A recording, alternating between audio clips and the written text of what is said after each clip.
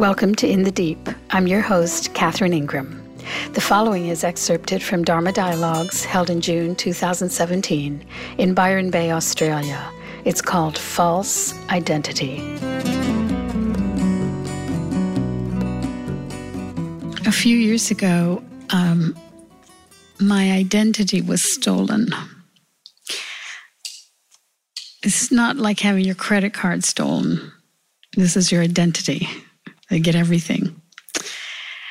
And they can basically go out in the world and pose as you, open up bank accounts, buy a car, do anything, get in trouble with the law, etc. It takes a lot of effort and bureaucratic labyrinth reality to undo it. So for weeks, I would wake up in the morning and I would be forced to assert my identity, because the other problem is it's very hard to prove your identity. If someone else is saying they're you, who's to know? So I would have to assert and prove my identity in various ways, even to stop what was going on, even to put freezes on all the credit reports is also complicated. It takes a lot of paperwork and proving to get them to do that. Otherwise, they don't know that you're who you say you are. So you can imagine the irony was not lost on me, having to constantly prove my identity.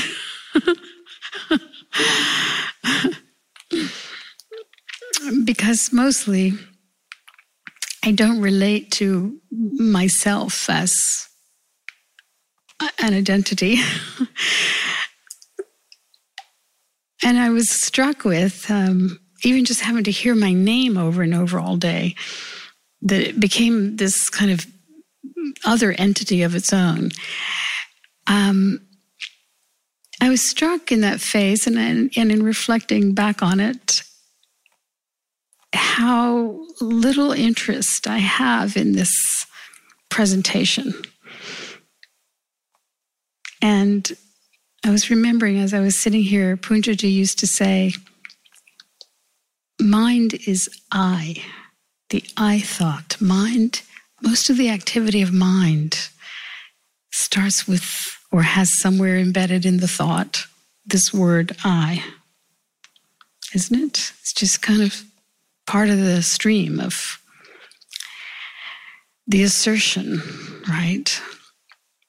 And I've noticed over the years, thankfully, that impulse has faded, that isn't so much what dominates the thinking.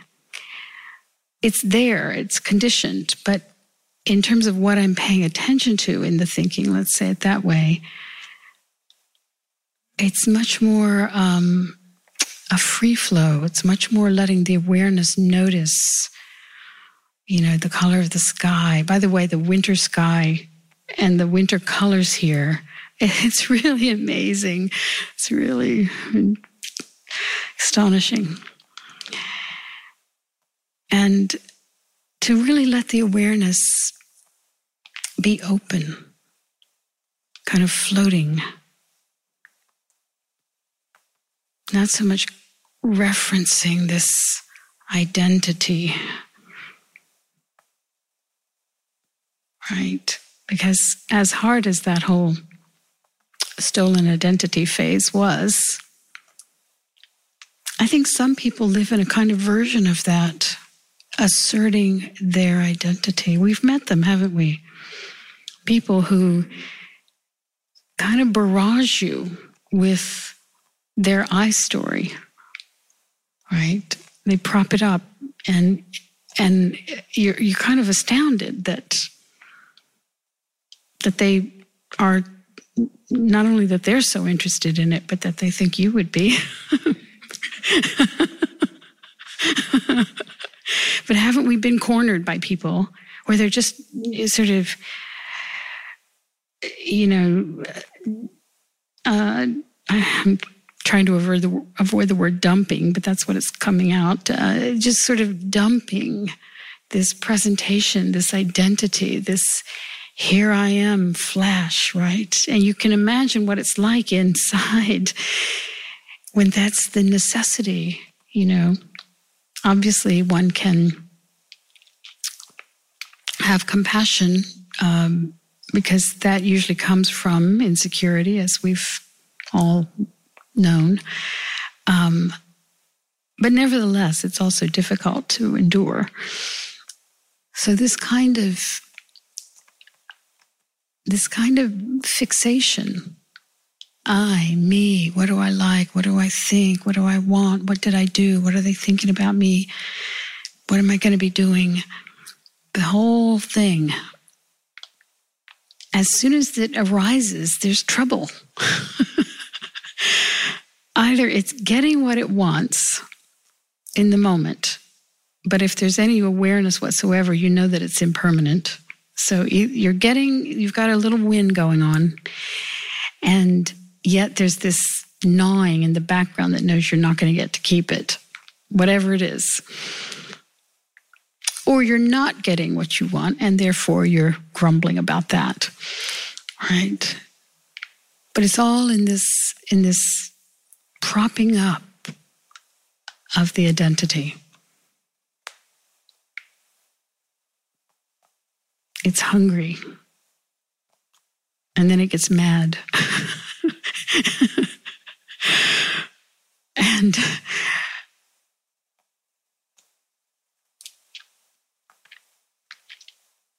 I know well, because I lived a lot of my life that way. And I know the difference when that calms down, when that quiets, when you're perfectly happy to not have to present anything.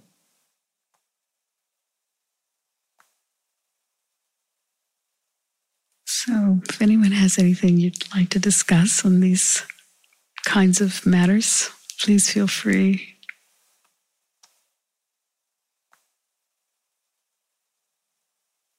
I mean, how do you get that me and myself to calm down? Well, of course, I always recommend becoming disinterested and noticing the trouble that it causes to be completely fixated. Now, obviously, we have to use it in a conventional way. We have to use the I. We have to think about certain things. We do have to plan. All those things are part of living and part of getting around in life. I'm speaking, though, about the kind of continual thrust that often people live in. They wake up in the morning, the I begins. They wake up into the identification and the needs of the I, the hunger of it. And then it just rolls on and it drives you around, as I said last week, like a beast of burden. And it's that becomes wearisome, and you begin to notice how wearying it is, and you begin to just be disinterested in that which is wearying to you and going kind of nowhere, right? It's like the constant state of dissatisfaction. Of dissatisfaction, yeah, yes. Never really getting what you think you need. Yeah. And the difference is that in the simple awareness, whereby you're living in your senses, I speak a lot about living in the senses, because it's an incredible privilege to experience your senses. My friend Alan, who was just here visiting, last week his mother died. She was 95, and obviously at 95 you're not expecting a long life after that, but it was still a little tiny bit sudden, in that she was fine and in a sort of a old age care home, and then suddenly she went to the hospital, and a few days later she was in hospice, and then she died just within a week of time, I'd say. Anyway, one of the things she had said to him recently was, because she had become more infirm and couldn't walk any longer, she said to him, be sure to walk a lot. Really enjoy walking, because once you can't walk anymore, it's really, you look back and realize what a privilege it is. I see that about all the senses and all of the ability, that, to really enjoy, really experience yourself. Just even something as simple as breathing, breathing on your own, breathing freely. And so when you're kind of living in the senses, and when you're opening your eyes to the world and seeing and hearing, and you hear a piece of music and it just kind of comes in, it's not being filtered through the I story. I notice, for instance, in our time, I think it's a lot due to social media, that people aren't really purely experiencing things. They're experiencing things in order to collect them, to then show them in social media or show them to whoever, or Twitter about it. Or there's a way in which everything is being filtered and mediated through the identification need, through the presentation of the identity, right? So that filtering, whereby you can't just simply look at a sunset and just drink it in without words that have to do with you, right? You're just experiencing purely like an animal experiences. That, I think, is something that's being lost a lot in our world. Like, there's this sense that you should be collecting it somehow, So where is that collecting? Where is that? What is that about? That collecting is also part of the aggrandizement of this I. It's this constant, it's the hunger of the I. And now that's not to say that obviously we know that our friends love to hear from us and see what we're up to, and that. I'm not speaking about it on quite that level, but we all do know people who are just now recording their lives. So my recommendation is to have these very direct experiences with reality, with your own senses, and not for some future time, but for this. You're not guaranteed any future time. Just for its own sake, just this. And more, that is so refreshing, and it provides enough contentment in life that this hunger starts to dim. You really see the contrast. You really see the contrast when you're going along and you're just being, and you're tasting and you're seeing, and you have a sweet conversation, and you look into the eyes of the guy who's serving you coffee. All of these moments that are rich, that don't require any big identity presentation, right? And then you notice the contrast when the presentation wants to arise and assert itself, when the identity wants to fluff its feathers out in the world. Notice how it feels. Notice what it's doing, what it's feeling like inside. Yeah, there's so much stress when you have to present yourself to the world. It's just so stressful, really. It's very stressful. You start worrying months ahead. Exactly. It is incredibly stressful. And like I said, it's stressful both ways. It's stressful if people are admiring you, because then you've got to kind of keep it up. And also, it's time limited. And then it's stressful if you're wanting that and they're not admiring you. Fame is fickle. Yes, it is. Very much so. Yeah. So you start to just easily discern And by the way, I'm really not saying, and I want to make clear, I'm not saying there's no place for the arising and the engagement with the word I and the functionality of it and the creative aspects. You know, you think, oh, I'd really like to write a book or whatever. That's different. There's certainly a place for all of that. It's this deeper obsession that is coming from some sense of lack and highly conditioned, by life, parents, culture, etc., to value yourself based on certain things that the culture tells you that may not be how you need to be valuing yourself. When you are in much more ease inside yourself, when you like you, when you're okay with you, and when you're then just experiencing just the simplicity of being, of life, just really simple, and that becomes kind of delightful,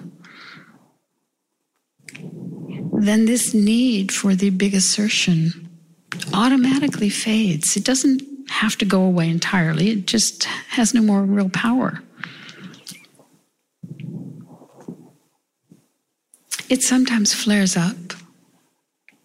Sometimes flares up. I've often said I'd rather go to a funeral than a party. And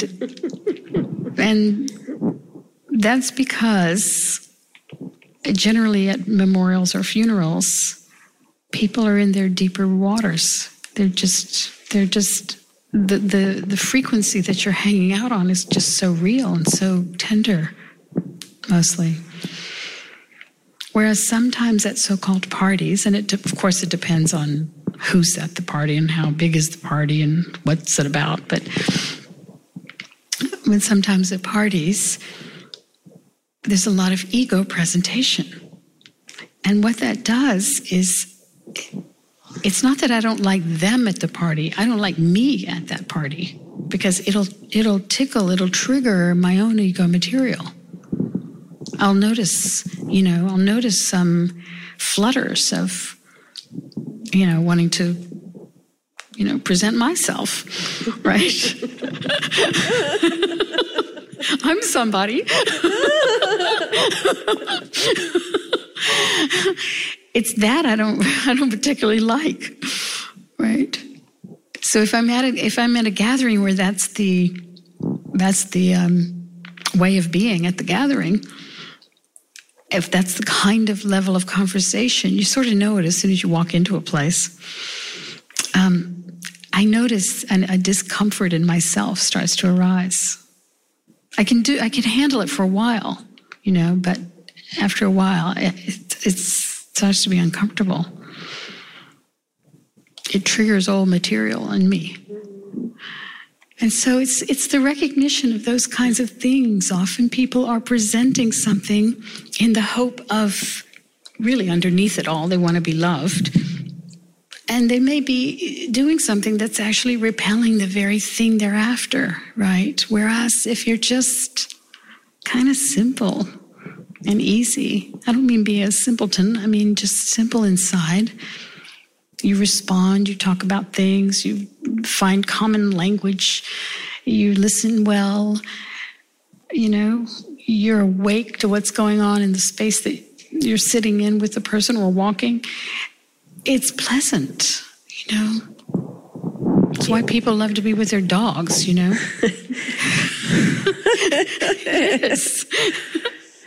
Have you ever had a time where you've given up on the world and you think it's just too bad?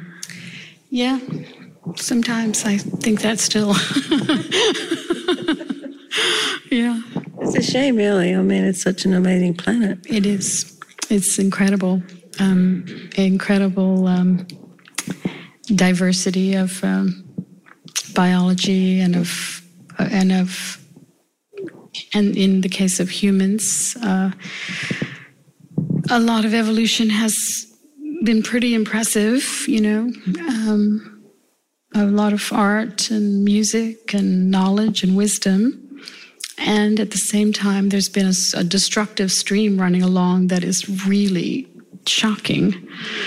And so, yes, sometimes I get very overwhelmed by the poignancy of it all, right? The poignancy of it all. It's really, heating up in every possible way. And, yeah. And then, too,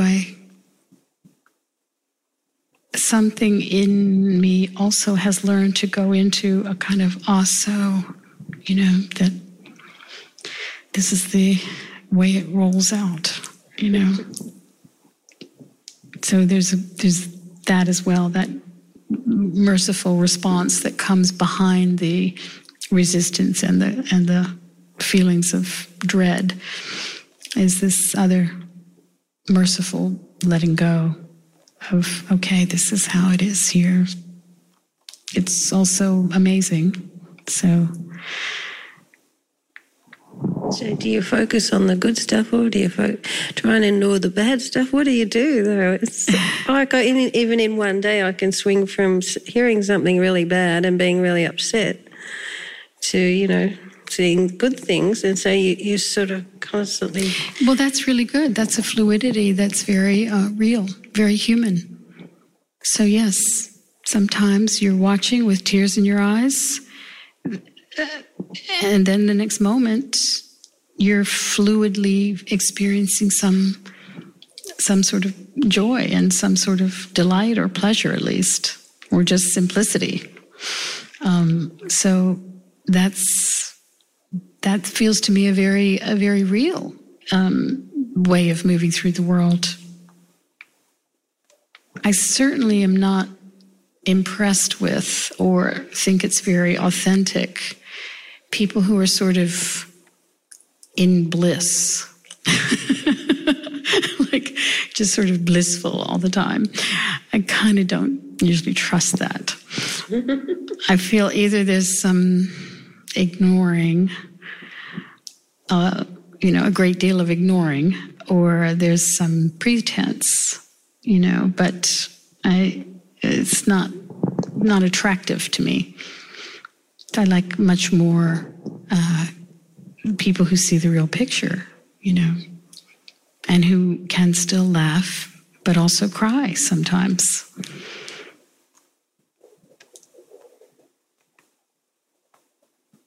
So we can't be happy all the time then. Well, I don't know how you would be paying attention in this world and be happy all the time, honestly. I mean, even if your personal life was very nice, then do you not have empathy for all the others who are miserably suffering? My point is that, again, without this constant self-referencing, even this story about having to be happy, right? You get really very authentic in your own clear awareness, your own luminous awareness, your own presence. You get much more authentically living as that. So sometimes if it feels like tears are needed, you let tears come. You don't have a self-reference that says that that's not okay.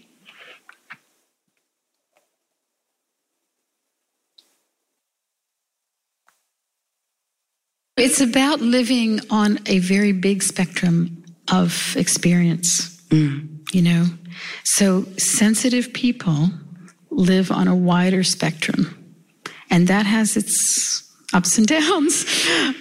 It has, because you're sensitive, you feel things easily. You're naturally empathic. You are sensing what's going on in the world, or people, at least within your own domain and community. And that comes with heartache, loss, worry, concern, things that have to do with being an empath. Yeah. And then, too, the sensitivity also exists along the spectrum and up at the upper regions as well, where there's this incredible tenderness and a capacity to joy. And the way that sensitive people just even do something simple like listening to a piece of music, whereby the music is going through their entire system, like in a somatic way. Mm-hmm. This is... this has to do, and frankly, I just said this to someone I spoke to on the phone today who's going through some difficult time in feeling that the world is just too coarse for him. It's just too coarse for him to bear, And I said, I can't tell you how many times I have heard this living in Dharma circles as I have for, 45 years now. In Dharma circles since 1974, when I began, Buddhist practice early on, how people who are drawn to Dharma, I think, are it's self-selected that they're already sensitive. And getting into this and tuning into this frequency actually makes you more so. But the good news is, just at the point you think that it's unbearable, you find those moments that refresh, and that somehow not only being able to bear it comes, but also some other kind of strength comes as well, such that, you find the right words to say, or you find somehow a thing that makes it all, endurable. And love arises unexpectedly. Blake said, "He who binds himself to a joy doth the winged life destroy. He who kisses the joy as it flies lives in eternity's sunrise."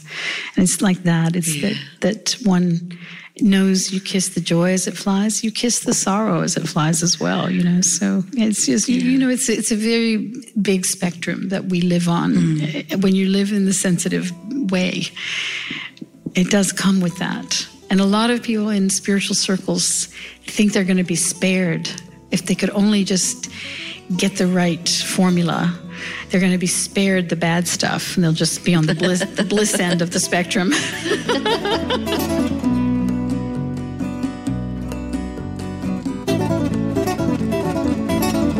This has been In the Deep.